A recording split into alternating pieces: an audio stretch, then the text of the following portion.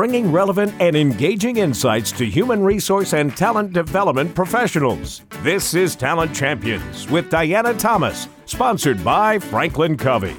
Here is your host, Diana Thomas. Welcome to another episode of Talent Champions. I'm Diana Thomas, and I'm honored to serve as your host. I am super excited about today's guest, Liz Wiseman. Liz is a researcher, speaker, executive advisor, and the author of the New York Times best-selling book, Multipliers: How the Best Leaders Make Everyone Smarter. She's currently the president of the Wiseman Group, which offers executive development services in the form of keynotes, workshops, certifications, and assessments. Previously, Liz was the vice president of Oracle University, and she's also led education technology firm Mindshare Learning. So welcome, Liz.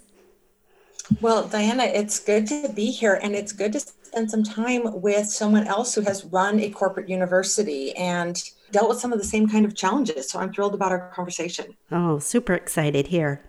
So in past episodes, we've discussed how to be the type of leader that resonates with others and inspires committed followers. In today's episode, we're going to drill down to how the best leaders make everyone smarter, using what you, Liz, have coined the multiplier effect. I love that.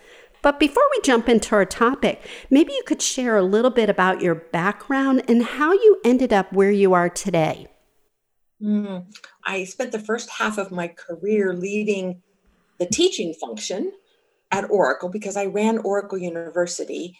And then I've spent the second half of my career teaching leadership. So in some ways, I've completely flipped my focus. And ironically, I started my career wanting to teach leadership. And someone gave me some great advice. He said, Liz, if you want to teach managers how to be good managers, how to lead, maybe you should spend some time learning how to do that yourself, which coming out of college hadn't really occurred to me. I just wanted to go straight to what I loved and wanted to do. And I heeded his advice, mostly because he wouldn't hire me. And I went and took a job at Oracle. It was this young, rapidly growing software company. And I honestly, as part of the reason why I was excited to talk with you, I think it was because McDonald's had Hamburger University and Microsoft had just gone public and Oracle had just gone public, that Oracle decided they wanted a university as well. I don't know if it was keeping up with McDonald's or keeping up with Microsoft, but I was very young, and about a year into my career, I got told, you know what, Liz, you're now in charge of the training function for the company, and we want a university, go build a university.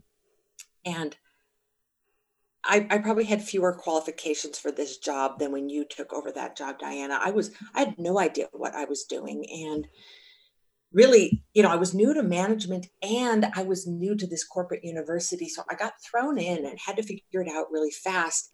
And then when I left, I kind of went back to what I had wanted to do, which is to not just to be the leader, but to teach other people how to lead well. And it was the few observations I had in my early days at Oracle that led to my books and my coaching and teaching work. I love that. And I love, especially for our audience, as you've been a talent champion. And I love how you said you started to really watch leadership and study leadership when you were in that role and what else you could do. And then to leave and then to teach and develop leaders. You're just the ideal guest to have. So we really appreciate you sharing some of your expertise. So maybe a good place to go next is to talk about your book and give us maybe a quick summary of Multipliers. The book is an examination and an exploration of why we're so smart and capable around some leaders. I call these leaders multipliers. But yet we hold back around others. And it really started with this observation I had, why is it that some leaders seem to bring out the best in everyone? Like everyone is smart and capable around leader A, but those very same people walk down the hall, into a meeting with leader B, and you see a very different version of those people. You see people holding back and playing it safe and offering really a fraction of their capability. So the book is really how we use our own intelligence and capability and really talent in a way that brings out intelligence and capability in people around us. So it lays out these two types of leaders, but I think the more interesting part of my research was realizing that not only do some leaders kind of drain organizations of intelligence, and I found probably the key finding in this book was that these diminishing leaders get less than half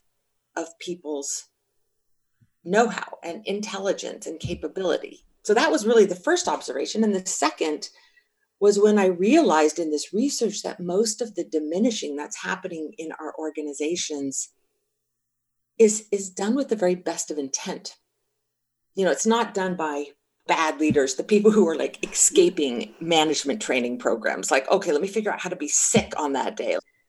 They actually were very well intended, and I call them accidental diminishers. And I find that most of my own diminishing is done with the very best of intentions. And so it's how do you spot that and how do you remedy that? Great insights. And I love in your book, you give great examples. I think people really can learn through stories and hearing how leaders do it right and how leaders could do it better. And you do a wonderful job in the book describing that and giving advice. So I would highly recommend it. It's a great book and very relevant today. As I was reading the foreword, which made me smile because Stephen R. Covey, the father, just such a huge role model for me coming up as I was trained through Franklin Covey to do a variety of their programs. And I had a chance to interact with him one-on-one several times. He actually came to Hamburg University, and it has to be like 10 years ago. Maybe it was when your book was first coming out. And I remember we set up a meeting with our executive team. And he asked the executive team, he said, how many of you get a chance to work with employees that still possess additional talent and capability to do more and want to do more? And every executive raised their hand. And then he asked the next question. He said, how many of you feel the pressure to produce more with less? And everybody raised their hand. And then probably the best slide I've ever seen is he put this big print that said, duh. And he said, see, we've got the ability, if we learn how to tap into our employees more, they want to do more, they want to be more engaged, and we need them to. And I'll never forget, that was the last time I got to see him in person, but just the impact it had on me, like, how do we do a better job of engaging and pulling out that talent? And that's what I love about your book. It is about the leaders need to be able to do that. I think the book is that duh. I love this insight that you give me, Dan, because I've always wondered, like, why did Stephen R. Covey write the endorsement for this book? And now, first of all, it started with we asked him, but I did not know him well, and he wrote very few forewords. And I think it might have been because we were part of the answer to this duh of, wait a minute, we have these twin challenges. They're both making leaders crazy, which is how do we more deeply engage our employees and keep employees challenged and satisfied with their work. But then how do we keep doing more with less? And I think a lot of people have seen these as these two separate challenges, but they're really the same challenge. The way you multiply the talent of people around you does two things. One, it gives you more resource to solve your hardest problems. When you lead this way, you get all of people's intellect, ideas, and talent, and skills, and capability, and discretionary effort, and you get all of that from people. But it's not just about extracting more for the benefit of the enterprise. It creates an environment where everyone wants to work.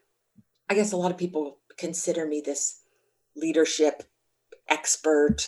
Strangely, I feel like most of what I've learned in my research about leadership and my own, career as a practitioner and a leader in the corporate world is I've really learned a lot about contributorship people around the world come to work every day desperately, wanting to give 100% of their capability. Like, it hurts people to come into work knowing they have talent and know-how and contribution to make that their bosses don't see or don't need. Like, nobody likes working at a fraction of their capability. I often, ask people, what's it like to be, and these I think are in Dr. Covey's words, overworked and underutilized.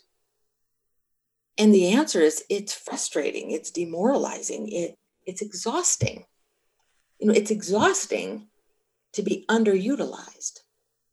So really, when we lead this way, it's a true win-win in Covey's language, that we create more for the enterprise, but we create a lot more for the contributors in the enterprise. Like, we create a great place to work where people get to do great work.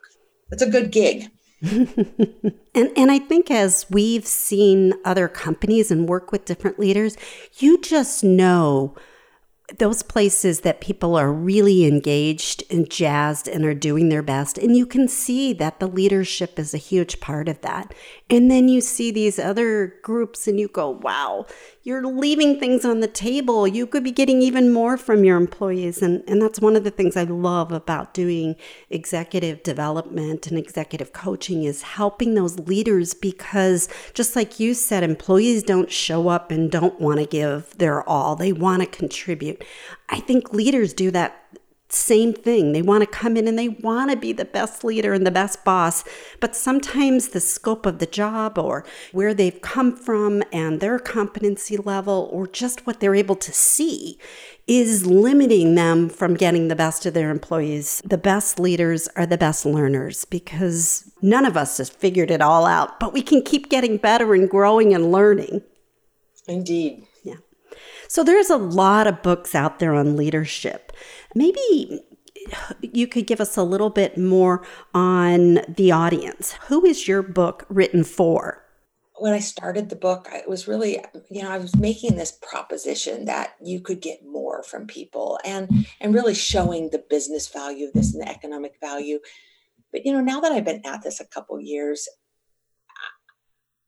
I really think, that's a good reason to want to lead this way. But I think a lot of people for whom the ideas resonate are people who not only want to get more from others, they're people who just want to give back. It's the leader who wants to leave a legacy, as simple as when I'm done with my career, I want to be known as one of the leaders who people grew around. People learned around me. People didn't cower. People didn't defer.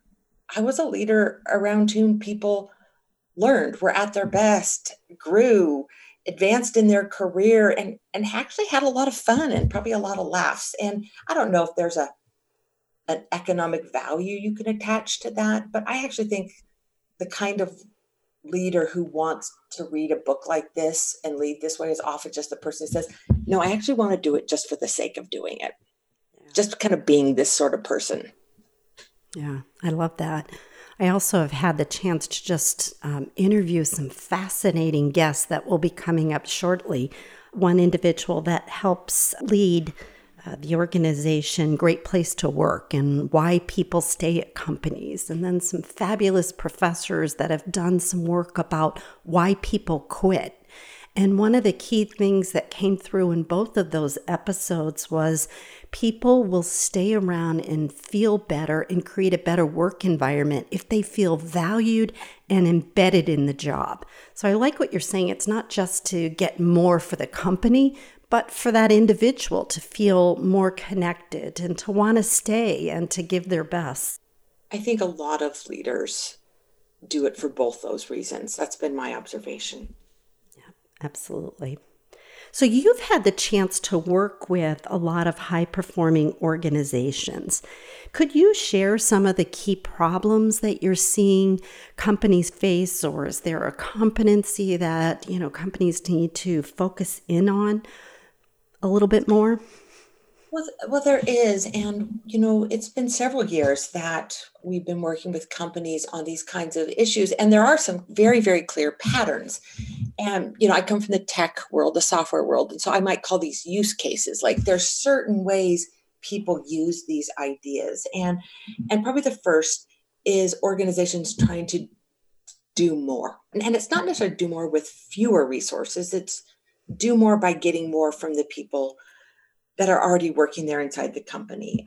The second would be companies in high growth mode who have to figure out that you may be able to start an organization on pure genius, but to scale an organization, to build an organization that lasts, you need people who are not just geniuses, but genius makers, leaders who multiply the talent of others. So it's about leading at scale. How do we grow our business by growing the talent that sits inside of the business? Probably the third would be organizations who have an innovation agenda, where we have to adapt faster than the world around us is adapting. We need to bring new products to market. We need to stay, just a step ahead of some of the upstarts and disruptors in the environment. So a lot of organizations come to us with a really strong innovation agenda. The fourth would probably be engagement, that they're trying to build a culture of deep employee engagement. And sometimes that's very proactive. Sometimes it's companies who've just kind of had their front teeth kicked in a little bit with an employee engagement survey. And they're like, ooh, I see a lot of companies' employee engagement survey results. And they'll say either we aren't doing a good job in general, or there's this hole in our employee engagement efforts. Over the last couple years, we've seen a new one, and that is around inclusive leadership. How do we help our leaders lead in inclusive ways, which, goes beyond sort of the superficial forms of diversity, but really includes the deep forms of diversity, like intellectual diversity? That how do we help managers pull in people who are, let's say, more introverted, if the manager is extroverted, or people who have different mental styles, helping managers see that intelligence comes in very diverse forms. And, instead of asking like, gee, even is this person smart? It's like training ourselves to ask, in what way is this person smart? What is I call it the native genius that somebody brings, and how do you see that and use it, particularly when it presents itself differently? And there's a few more, but those are some of the really prominent reasons why companies come and say, help us be more of multipliers, help us build this more multiplier like culture. And it is really this culture, that people are looking to create or to evolve or to tap into if it's already at a really productive level. So we've been talking a lot on our podcast about building, shaping, and modifying culture. So how can our talent champions begin to embed the multipliers concept into their workplace culture? Well, I think a lot of people in the talent development world, we tend to start with, okay, we need to give people the skills. And then we kind of quickly go to, okay, we've got to get senior management support for that. And we've got to hook it into our performance management systems. And none of those hurt and all of those help. But there's usually something that precedes that. For me, it was getting feedback, I guess, as an author and an educator. People say, oh, I read your book. And they said, we're still talking about that. They're talking about this idea of multiplier and diminisher. And they're particularly talking about this idea of the accidental diminisher and the ways that we end up diminishing with the best of intentions. Like, and maybe Diana, I'll share some of my own accidental diminisher tendencies. I'm very much an idea guy, creative, full of ideas, a fountain of ideas. And sometimes I'm so full of ideas that people who work for me end up chasing these ideas and maybe not coming up with ideas of their own, because it's just too easy to say, hey, Liz, what do you think? And I'm like, oh, well, how about this? Or what about this? Or let's try this. Or I'm also, a really optimistic kind of leader, just positive, can do, which I find is terribly annoying to the people who work for me. They're like, Liz, here's what we need you to say to us. Liz, we need you to say what we're doing is hard. As my boss, I really want you to say it's hard.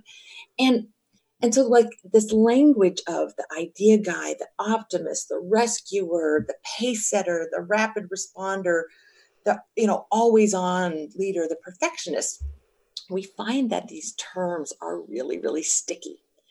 And it gives groups a chance. So just the simple language gives groups a chance to discuss the previously undiscussable. We've made it safe for people to say to their bosses, I've got this. I'm going to get it done. You don't need to rescue me. I appreciate, that you're interested in helping me, but let me struggle through this. I will get it done.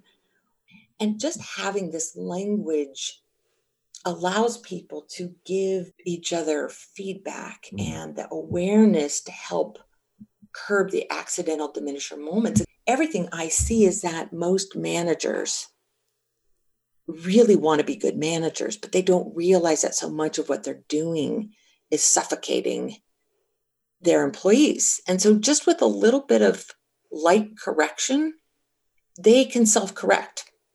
And having this shared vocabulary creates a shared aspiration of here's who we want to be.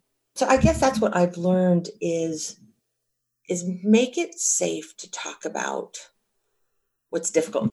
I think that's what I've learned is a really critical step to culture that I hadn't seen before. That's so interesting and so important in regards to just creating that environment to have dialogue. And sometimes it is easier to bring a third party in and create, that dialogue a little bit. But I would encourage our talent champions that are listening, if they can help be that catalyst to create some of the conversations that need to take place and to start that dialogue. And as we've already said, on both sides, people want the company to succeed. They want to bring in their best. So if we can give each other feedback in a way that helps us all take our game up a little bit more, everybody wins. So I love that. Great advice. Are there any other derailers that you would want to identify for our talent champions to be aware of if they're trying to create this multiplier culture? Well, there's many.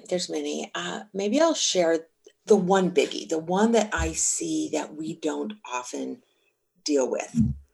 And that's hypocrisy. It's the fact that almost every leader out there in any enterprise has a fair degree of hypocrisy they're carrying with them. And in some ways, the more senior you are as a leader, and in some ways, the more visionary and the better you are as a leader, the more hypocrisy that comes with that job. Meaning that what a great leader does is take people to a better place. Like they're aspirational, they're transformational, they're trying to escape status quo and help people move to something different and better. They're calling people to lead in higher ways. Well, when we do that, we're calling people to lead in a different way. Like our behavior hasn't arrived there yet either. And so there's almost always a gap between what a leader says, like this is the type of leadership we need here, and where they personally are as a leader. And we often look at that gap and go, well, she's not doing that. Like she's saying we want this, but her own leadership falls short of that. So therefore, she doesn't really mean it, or she's a hypocrite, or I don't have to do it. Like it's inevitable that leaders will have diminishing moments. It's inevitable that we're going to call people to a higher form of leadership and then fall short ourselves. And I think wise talent champions and learning and development professionals need to understand that that's going to happen, that there is no such thing as this perfect executive sponsor who's going to sponsor a program and then be a perfect living embodiment of it. And so I think we have to have ways to talk about that, way for leaders to get feedback, ways for us to laugh at that gap. And so I think we all need to accept sort of the learner in every leader and have a way to talk about that and explain that to people in the organization so that they don't see that gap and just give up and fall right back to status quo. That's probably one of the derailers that I see happen that I think we can fix.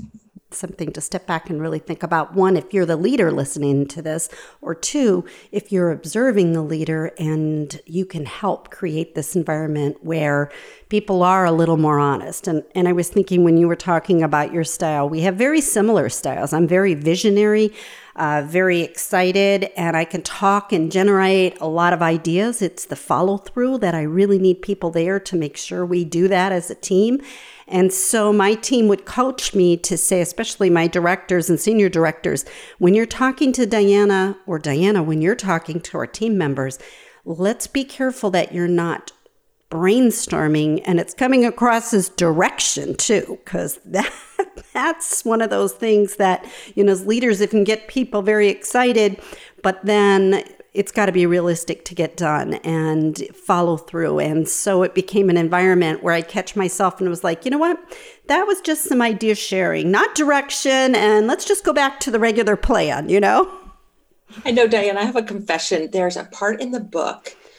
There's an executive who had a sign on her door, "Ignore me as needed to get your job done." Oh, I love it. I love it. The confession was, it was actually me.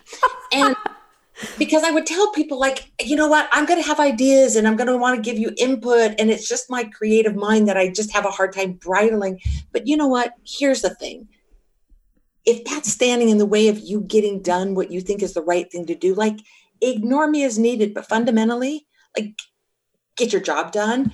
And I will be okay if you ignore me, but I won't really be okay if you don't move forward. So Liz, in your book, you talked about pulling weeds as a way to remove diminishers that are hampering or holding back the team, which sounds straightforward in theory, but it's probably a little more challenging, and there's some political issues in that reality. How do you coach people to manage that political ramifications of reorganizing a team or making a change with the leader? Yeah, there are times when organizations need to remove diminishers. Absolutely. But I do think it's a little bit naive because I've come to understand more deeply the reasons why diminishing leaders sometimes need to stay inside of organizations. And what I would say is if it doesn't make sense to remove them, what you really need to do is understand why you're keeping them. And you need to understand and talk about the value that they bring to the organization. We talked about building a multiplier culture, and strangely, what I have found is the organizations that really get deep traction with the ideas that really build this multiplier culture are not the organizations that talk incessantly about multipliers. It's the organizations that talk about diminishing. They've legitimized that conversation. They have the accidental diminisher conversation. They laugh at it, but they also talk about the diminishers in their organization and the other values that they bring. And they may not have this abrupt, like, pull the weeds, rip them from the organization, toss them out on the street into the market. They might have a very gentle process for doing that. I'm really impressed with the process that SAP has used to introduce multipliers. It's their primary leadership philosophy. They use it in the corporation around the world. And they started by training people, and they started with the senior execs and the first line execs. And then they introduced a measurement system where they were measuring employee engagement and trust, like a net promoter score for how employees trusted their bosses.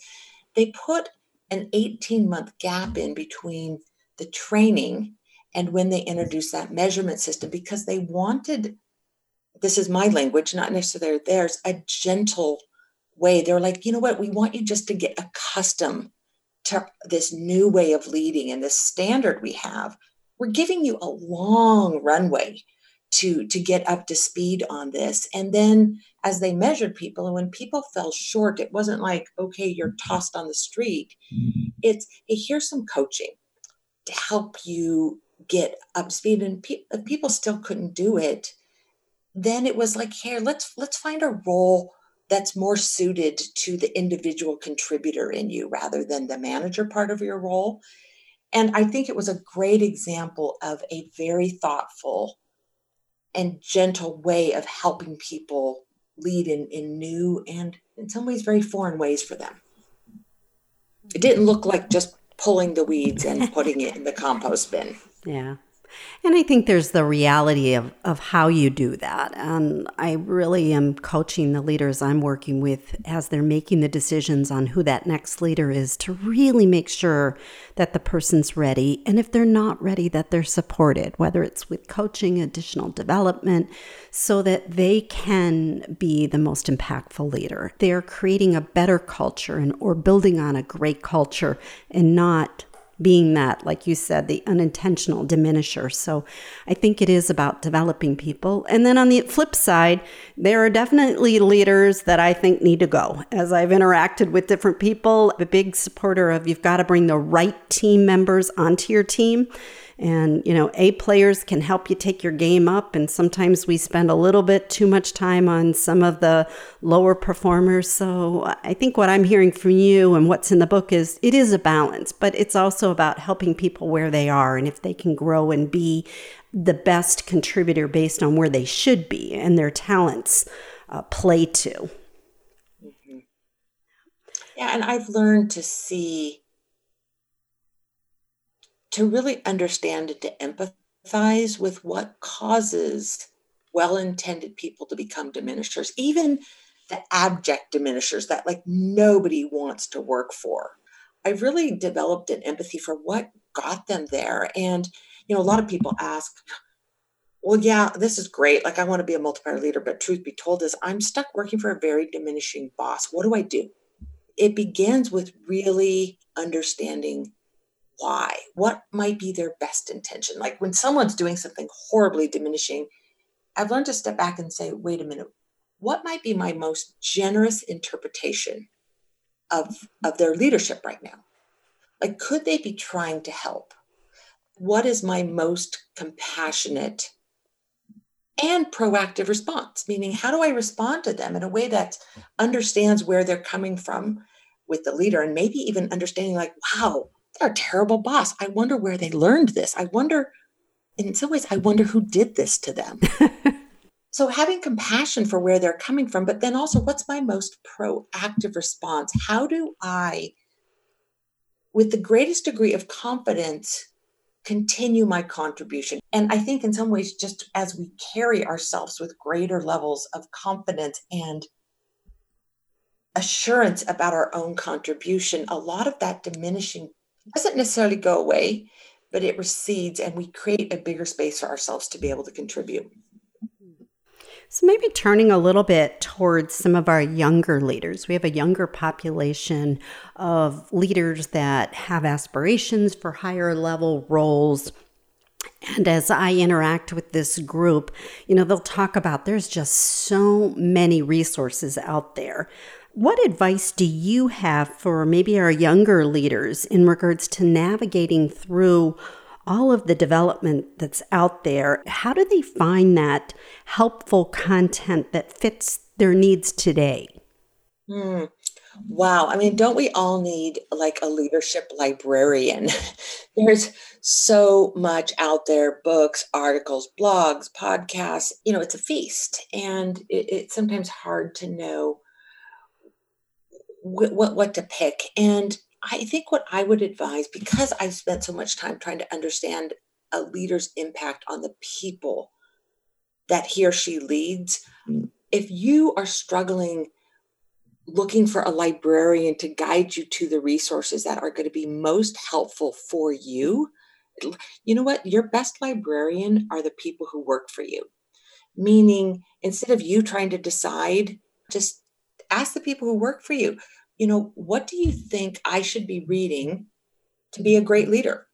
They're like, oh, I got a book for you, or I got an article for you. Let your team pick your leadership learning experiment for the year. Like, hey, if I were to experiment with one new leadership practice, what would it be? And let your team vote on it. Yeah, I love that advice. And if you're not in a leadership position yet, maybe just flipping it and saying some of those leaders that you aspire to be like, is ask them what they listened to or what they read or what advice they would give you to continue to grow the leadership skills. I love that in the context of where you are today and around the people that get to see you day in and day out too. So do you have a favorite leadership book that's impacted your career? They're like my kids. I have a lot of favorites. I have 4 kids, 4 favorites. And, probably the one that has most impacted me, and it's still one of my favorites, is Good to Great by Jim Collins. Oh, and I love that. I do just love it. It was given to me by one of my employees when I was at Oracle. And somehow, because she was the one who tipped me off, it meant a lot to me. And I knew Jim Collins from some work we had done together earlier. But it was actually one of the books that gave me the courage to go out and write Multipliers and then Rookie Smarts, because Jim made so clear his research methodology. Yeah, he's very much an inspiration to me as well. Absolutely. So I've been wondering, as I've been just interacting with you and just the amount of things that you've been involved in since you led the university for Oracle and in that high profile, very important talent champion role. What have you learned that you would do differently if you were in that role today? Does anything come to mind? I mean, I think about this all the time. Like, I think as you get older, you understand your shortcomings and what you could do differently. And I think about if I could go back, there's definitely a few things I would do differently. Does anything come to mind for you? Oh, yeah, I'm getting a list of things. Like a list of movie credits, like it's going by so fast, I can't even read it. Yeah, no, there's a couple that jump out at me. One is, man, did I waste a lot of Oracle's money building competency models. By the time you're done, the job has changed. The world has changed. And, I've learned that they're like a best practice in that they capture the past, but not the future.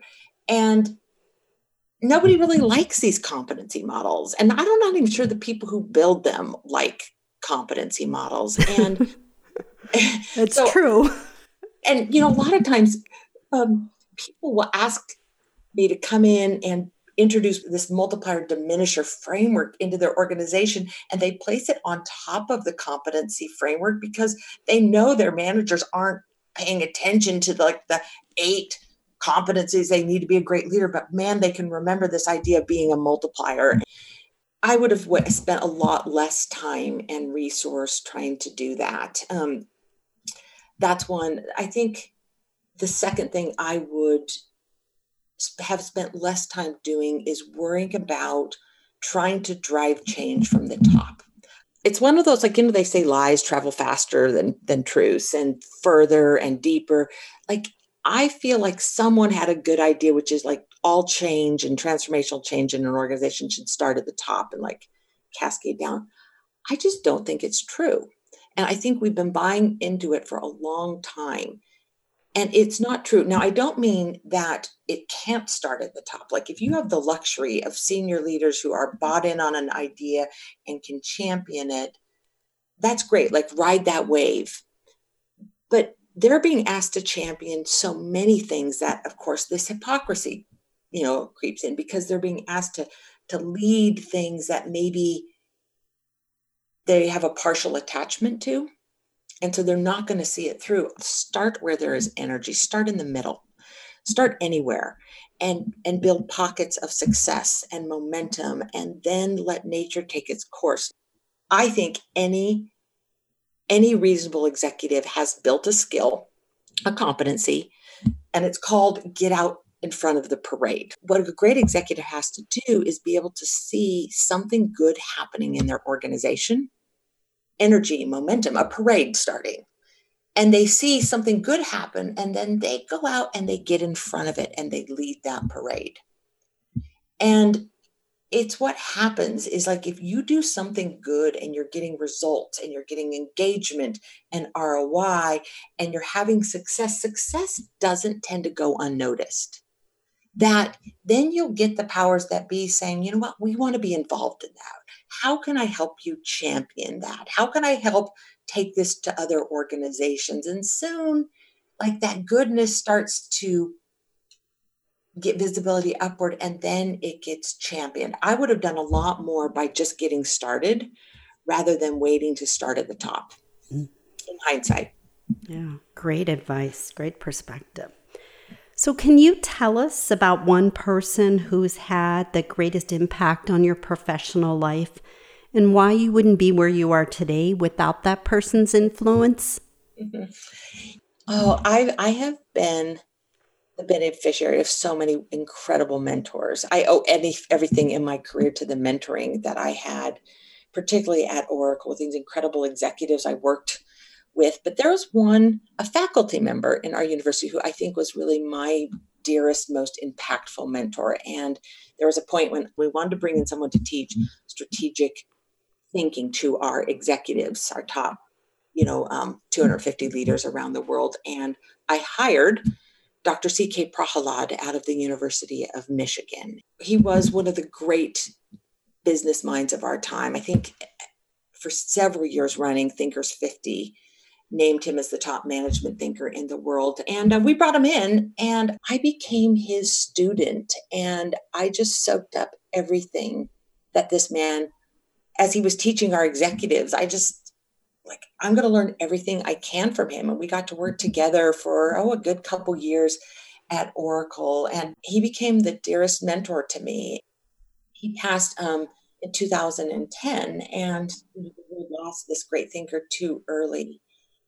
But he was one of the people who gave me the confidence to go write this book. I remember at one point his wife said something to me. This was before he passed. I was at their home and she said, I wanted to tell you something. She said, CK would never tell you this himself. She said, CK told me, you're the best student he's ever had. And I'm like, really? I can't possibly be. He teaches some of the smartest executives and MBA students out there. And I kind of just brushed it off as that's silly. But as I was leaving their house, I thought, I think from his perspective, that makes sense because I was smart around him. It wasn't me. It was the way he taught, the way he led. His intelligence brought out intelligence in me. And I really to see the power of this idea of a multiplier as a leader and as a mentor. Wow, such an impactful story. Thank you for sharing.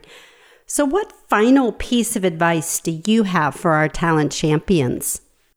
We spend a lot of time thinking about what do people need to learn.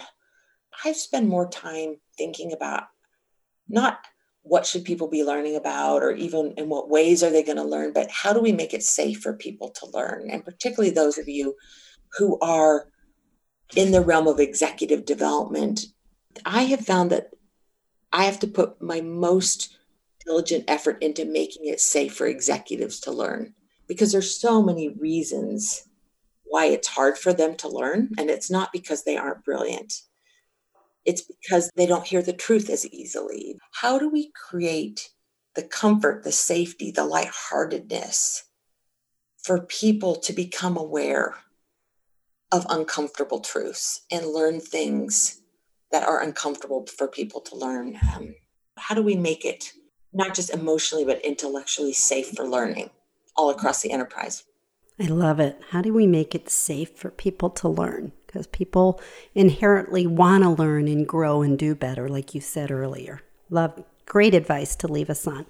So how can our listeners get in touch with you or continue to learn from you?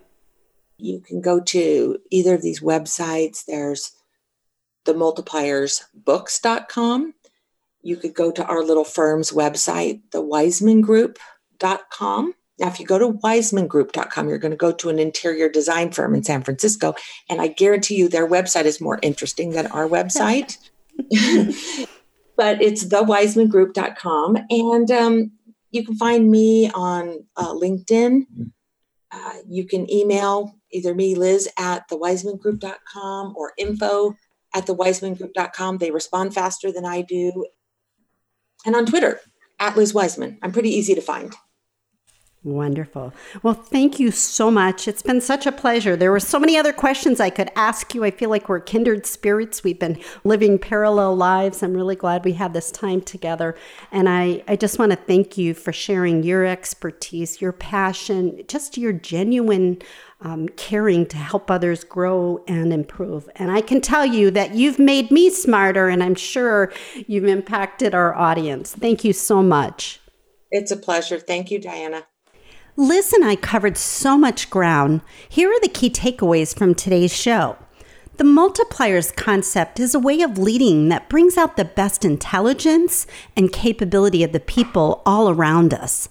Diminishers are the opposite of multipliers, and while most diminishing is accidental, it can be challenging to identify and overcome on your own. Multiplying the talent of the people around you gives you more resources to solve your hardest problems, and it also creates an environment where people want to work. Companies benefiting from the multipliers leadership approach are leading on growth, innovation, and culture. Creating a common vocabulary to talk about the problems with leadership is a critical step in identifying and addressing diminishers.